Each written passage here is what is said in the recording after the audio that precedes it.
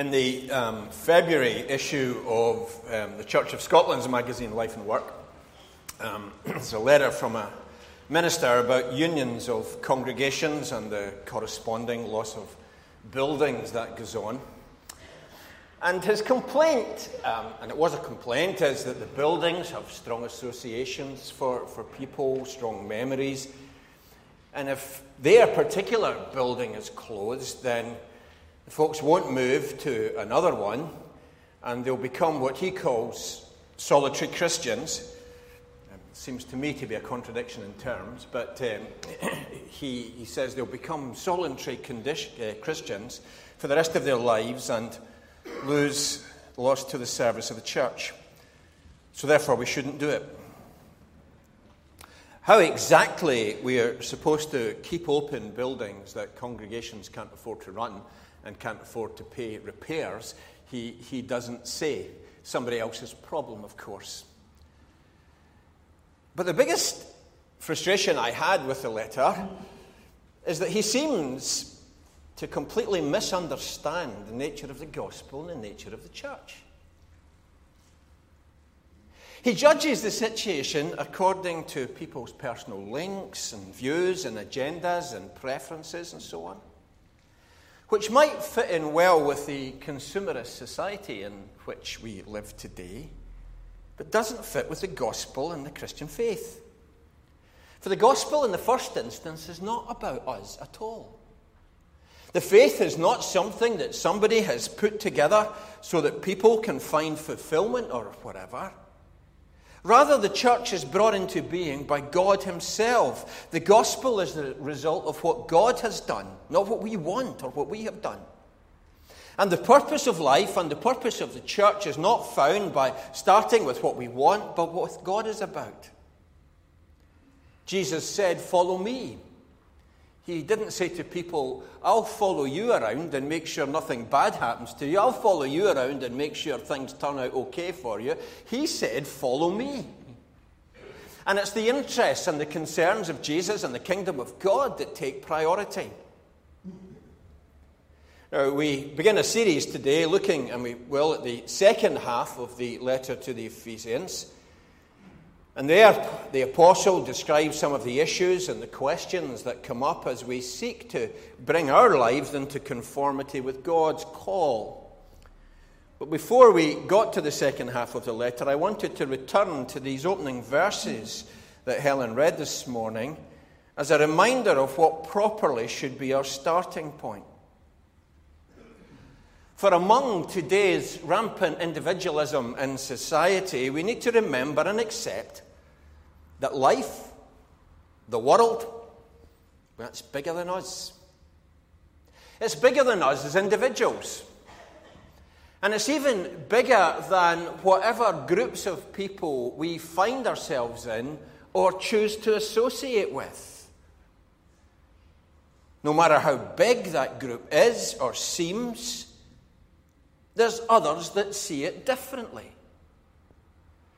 And so, and I'm not saying if I was favour one way or the other, but I was consistently annoyed at people saying 17.4 million voted for Brexit as if that was the only thing that happened. Well, 16 point something else didn't. You know, there's two sides to it. Okay, there's a majority, but it's a small majority. And we consistently hit that kind of thing where people in our society are saying, "Well, I voted for this and I didn't get it. That's not right." Well, that's because somebody else voted for something different. You see, all we can do when we're trying to do some kind of arrangements of society, when we're having some kind of socio-political agreements, is try and find some kind of consensus.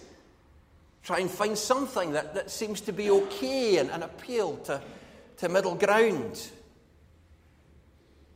But that's not how it's to be with the church. It's not a human society where we say, okay, what is our consensus? It's called into being by God. And the aim and the goals are God's kingdom and God's priorities. Now in Ephesians chapter 1, in these verses that we read, the apostle is outlining this God-centeredness of faith. The gospel is about God and what he has done. It is a big message with a big purpose and a big scope.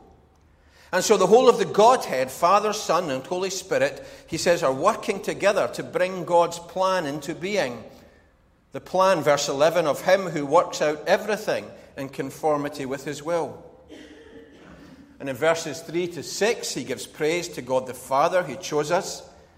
In verses 7 to 12, he gives thanks for the Son who has redeemed us. And in verses 13 and 14, give thanks for the Spirit who has sealed us. So he begins, after the greeting of the opening two verses, he begins from the third verse on of saying how God is the source of every blessing that we enjoy.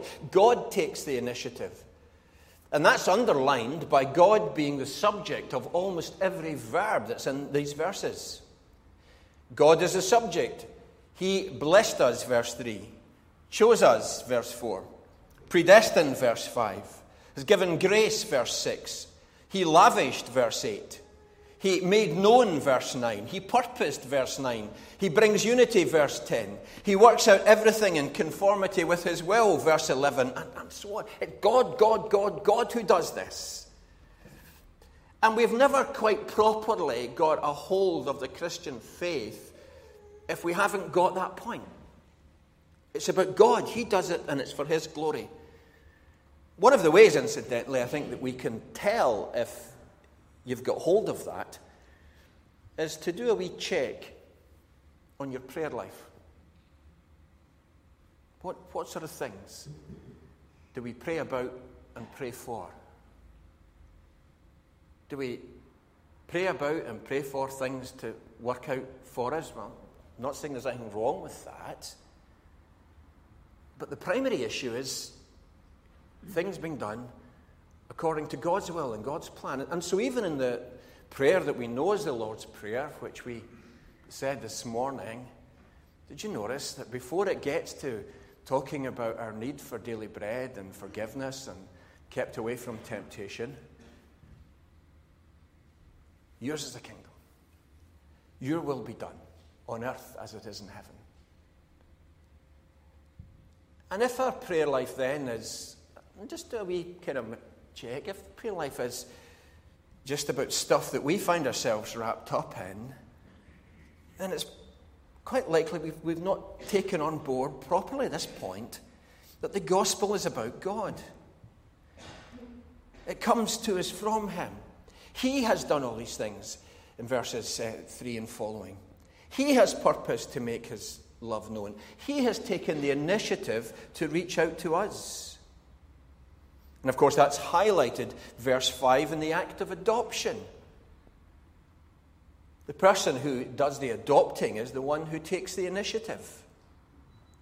He or she is not made to, not forced to. And so it is with God. He chooses to love. We can't say to him, God, we deserve better from you, so just, get your act together, pal. We have no business. There is not a God that we can say, you need to start doing this or we're going to give you the sack. He adopts. He chooses to love. The gospel is God's salvation. And then the apostle talks about how he gives thanks for the Son who has brought that salvation into being. For God's overreaching purposes, his plan focuses on what he has done for us in and through Jesus. Jesus wasn't just some great character. He wasn't just some hero figure to look up to. He was God come in the flesh. He claimed to be that. And he came announcing and bringing in the kingdom of God. God is taking charge, is what Jesus' message was, because the kingdom was going to look very different from what people imagined or expected. And why was the kingdom going to look different from what people imagined or what people expected? Well, because none of us have got the full picture. We would think the kingdom ought to be according to what we think is fair, according to what we think is right, according to our preferences. And none of us have got a big enough perspective, have we? None of us see the whole thing and the big picture. And so the kingdom, if it's from a God who has made all and who is in all and whose purposes are for all, then the kingdom has to be something that takes us by surprise. It has to be something that makes us think again. It has to be something that makes us go, oh, I didn't realize that. I didn't see it that way. Well, no wonder, because we are finite with a limited perspective. Isn't it the case that very often we do things and don't realize the consequences of the action? Hence all this stuff about people saying these days, don't eat this because it'll give you that, and then 6 months later, actually you should eat this because it'll make you better, or don't buy this product because, and then we realize actually that there's knock-on effects here. All the time, and it's all we can do, all the time, all we can do is try and make choices and decisions from what information and what perspective we have. But it's limited. And so the kingdom of God is always going to be other and greater. And that's what Jesus came and brought in. And it was coming about, verse 8, through the grace of God, not through force or dominance. And the celebration of God's grace, which was the theme of this pouring out of thanksgiving and praise, is something that Paul can't do very much of without getting to Jesus and what God has done through Jesus. And so 10 times in these 14 verses that Helen read, 10 times the apostle says, in Christ or in him. The gospel revolves around Jesus. Later in the service, when we confessing faith and the words of the Apostles' Creed, notice that it's that middle section about Jesus that's the biggest section. Now there's a reason for that. That yes, the source of all things is in God and in his plan, but he's worked that out through Jesus. And the question of who Jesus is and what Jesus has done is absolutely central. It's the biggest bit of the faith. And then thirdly, the Holy Spirit's part and place in that salvation. For when we follow Jesus, when he's our Lord and Savior, we are, verse 13, included in this salvation. The adoption isn't something that's going to happen, but something that has taken place. And the life of God and the presence of God is given to us through the Holy Spirit here and now. And so it's not pie in the sky for when you die. It's steak in the plate while you wait. There's a difference now through the presence of God in the here and now. And so the Holy Spirit, verse 14, is a deposit, guaranteeing and promising that there is more to come. Now, it's into this plan and purpose of salvation that God calls us. And it's something that's to be real among us when we as individuals and as a church are not kicking against what God is doing, but rather are joining in. There is a bigger story into which our personal experience is to fit and given more meaning. There's a horizon far beyond what we experience firsthand, far beyond our interests and intentions. Nevertheless, there can be times when our individual experience is tough, when things don't work out. And these grand words in Ephesians 1 make us think, wait a minute, what's happening to us? But the apostle knew that. Verse 1 of chapter 3 and verse 1 of chapter 4 both tell us where Paul was writing this letter from. He's in prison. And he's not in prison because he's killed somebody. He's not in prison because he's chucked a brick through somebody's window. He's not in prison because he's stolen some money. He's in prison because he was sharing his faith about Jesus. And surely Paul, of all people, he would then think, well, even as he's writing these words, might he not be saying to himself, hold on a minute, writing all this stuff about the fantastic, great plans of God, the great salvation of God, how everything is going to be brought together in God's kingdom and it's all going to be so perfect. And here am I, just stuck inside.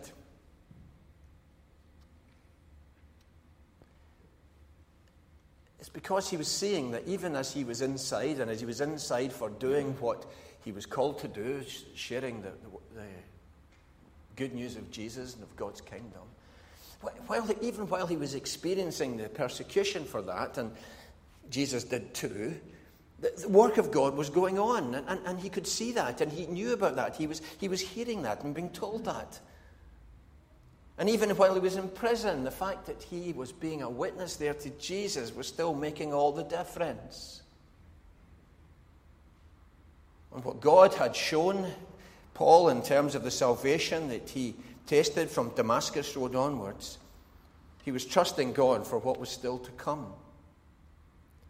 And Jesus himself didn't promise that when he said, "Follow me," he didn't say it'll be downhill all the way. When he said, "Follow me," he didn't say it's going to be a scoosh.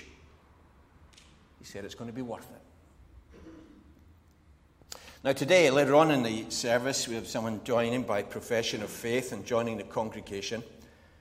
When someone joins a church, it's not like joining a society where you pay your fees and you get to take part in whatever activities you're going to enjoy. It's to confess that life is not ours, that it's not all about us, that we are not the center of the universe. It's to confess and acknowledge that it's not glory or pleasure for ourselves that matters most, but rather for the Lord. For he, Father, Son, and Spirit, is the one who not only created, but who redeems the world and calls us to his kingdom, adopting us into his family as he does so. And it's the recognition that then we are to take part in the family business, then of putting into practice the ways and the lives of the kingdom, so that your kingdom come, your will be done on earth as it is in heaven, is being worked out in reality. And so the profession of Christian faith is not a matter of one saying that we believe in God, and that's it. The people who crucified Jesus believed in God. The people who flew the planes into the Twin Towers in New York, they believed in God. It's not simply to say, "I believe in God," as if that's enough. Nor is it saying, well, when we join it, we're saying we're a good person. Because salvation is from what God has done, not from what we do. That's all that Paul has mentioned in these verses. That's why, as I said, God was the subject of all these verbs in the sentence. It's God who does this. And also when someone's joined, they're not saying that we think we must be okay because we're a church member. Because the issue is not whether or not we are part of an organization, but whether we hear the call to discipleship, to follow. It is following Jesus as he called and commanded that's important. It is to put concern for the glory of God before personal interests. And so verse 6, verse 12, and verse 14 of the passage all speak of things being for the glory of God. And here was, I think, my ultimate frustration with that letter that I mentioned at the beginning. It was about personal interest. And nobody was saying what's right for the kingdom of God, what's right for the glory of God, what brings God most honor. It was, if I can't get that, I'm no plane. That's not the gospel. That's not Christianity. And beyond that first realization that I'm not boss of my own life and that the world does not owe me a living, my life is best lived following Jesus. And it's a whole way of life, of seeing things, of working things out, so that what matters and the opportunities and responsibilities I have are to serve him. For all of it is to be done and seen through being in Christ, 10 times in these verses, through putting Jesus first. Now, Paul will go on to a number of these challenges and these issues in the second half of the letter, and we'll be looking at them in coming weeks and looking at them in our focus groups. They're not always straightforward or simple answers. Life is big. Life is complicated.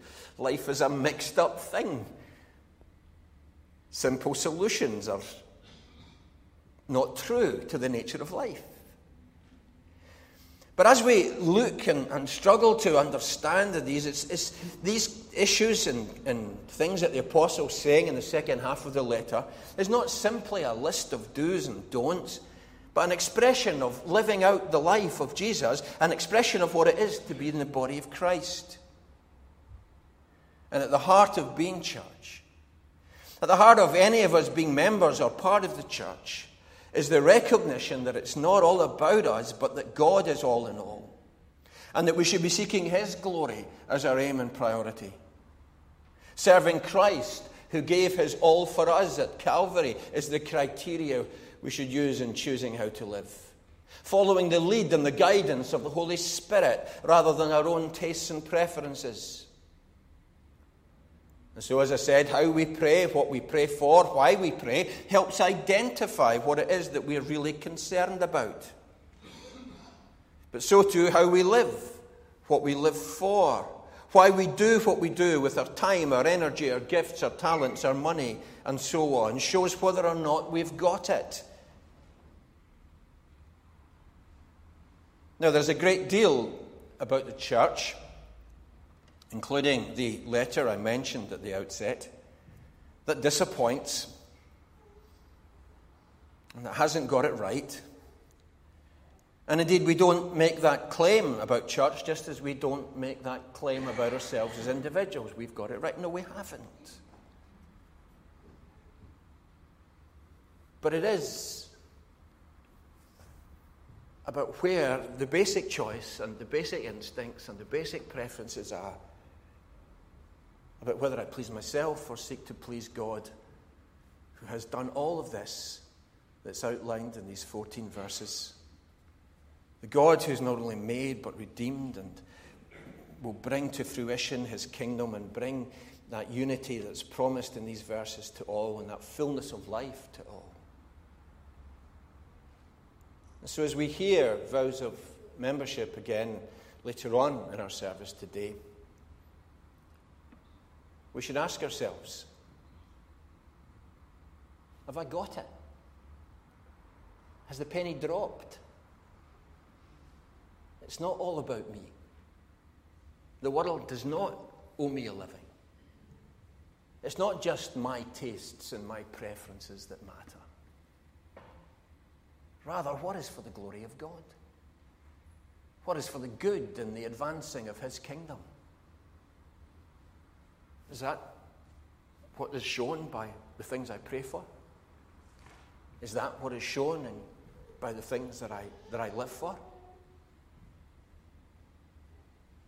For that is what Jesus meant when He said, "Follow me." Let us pray.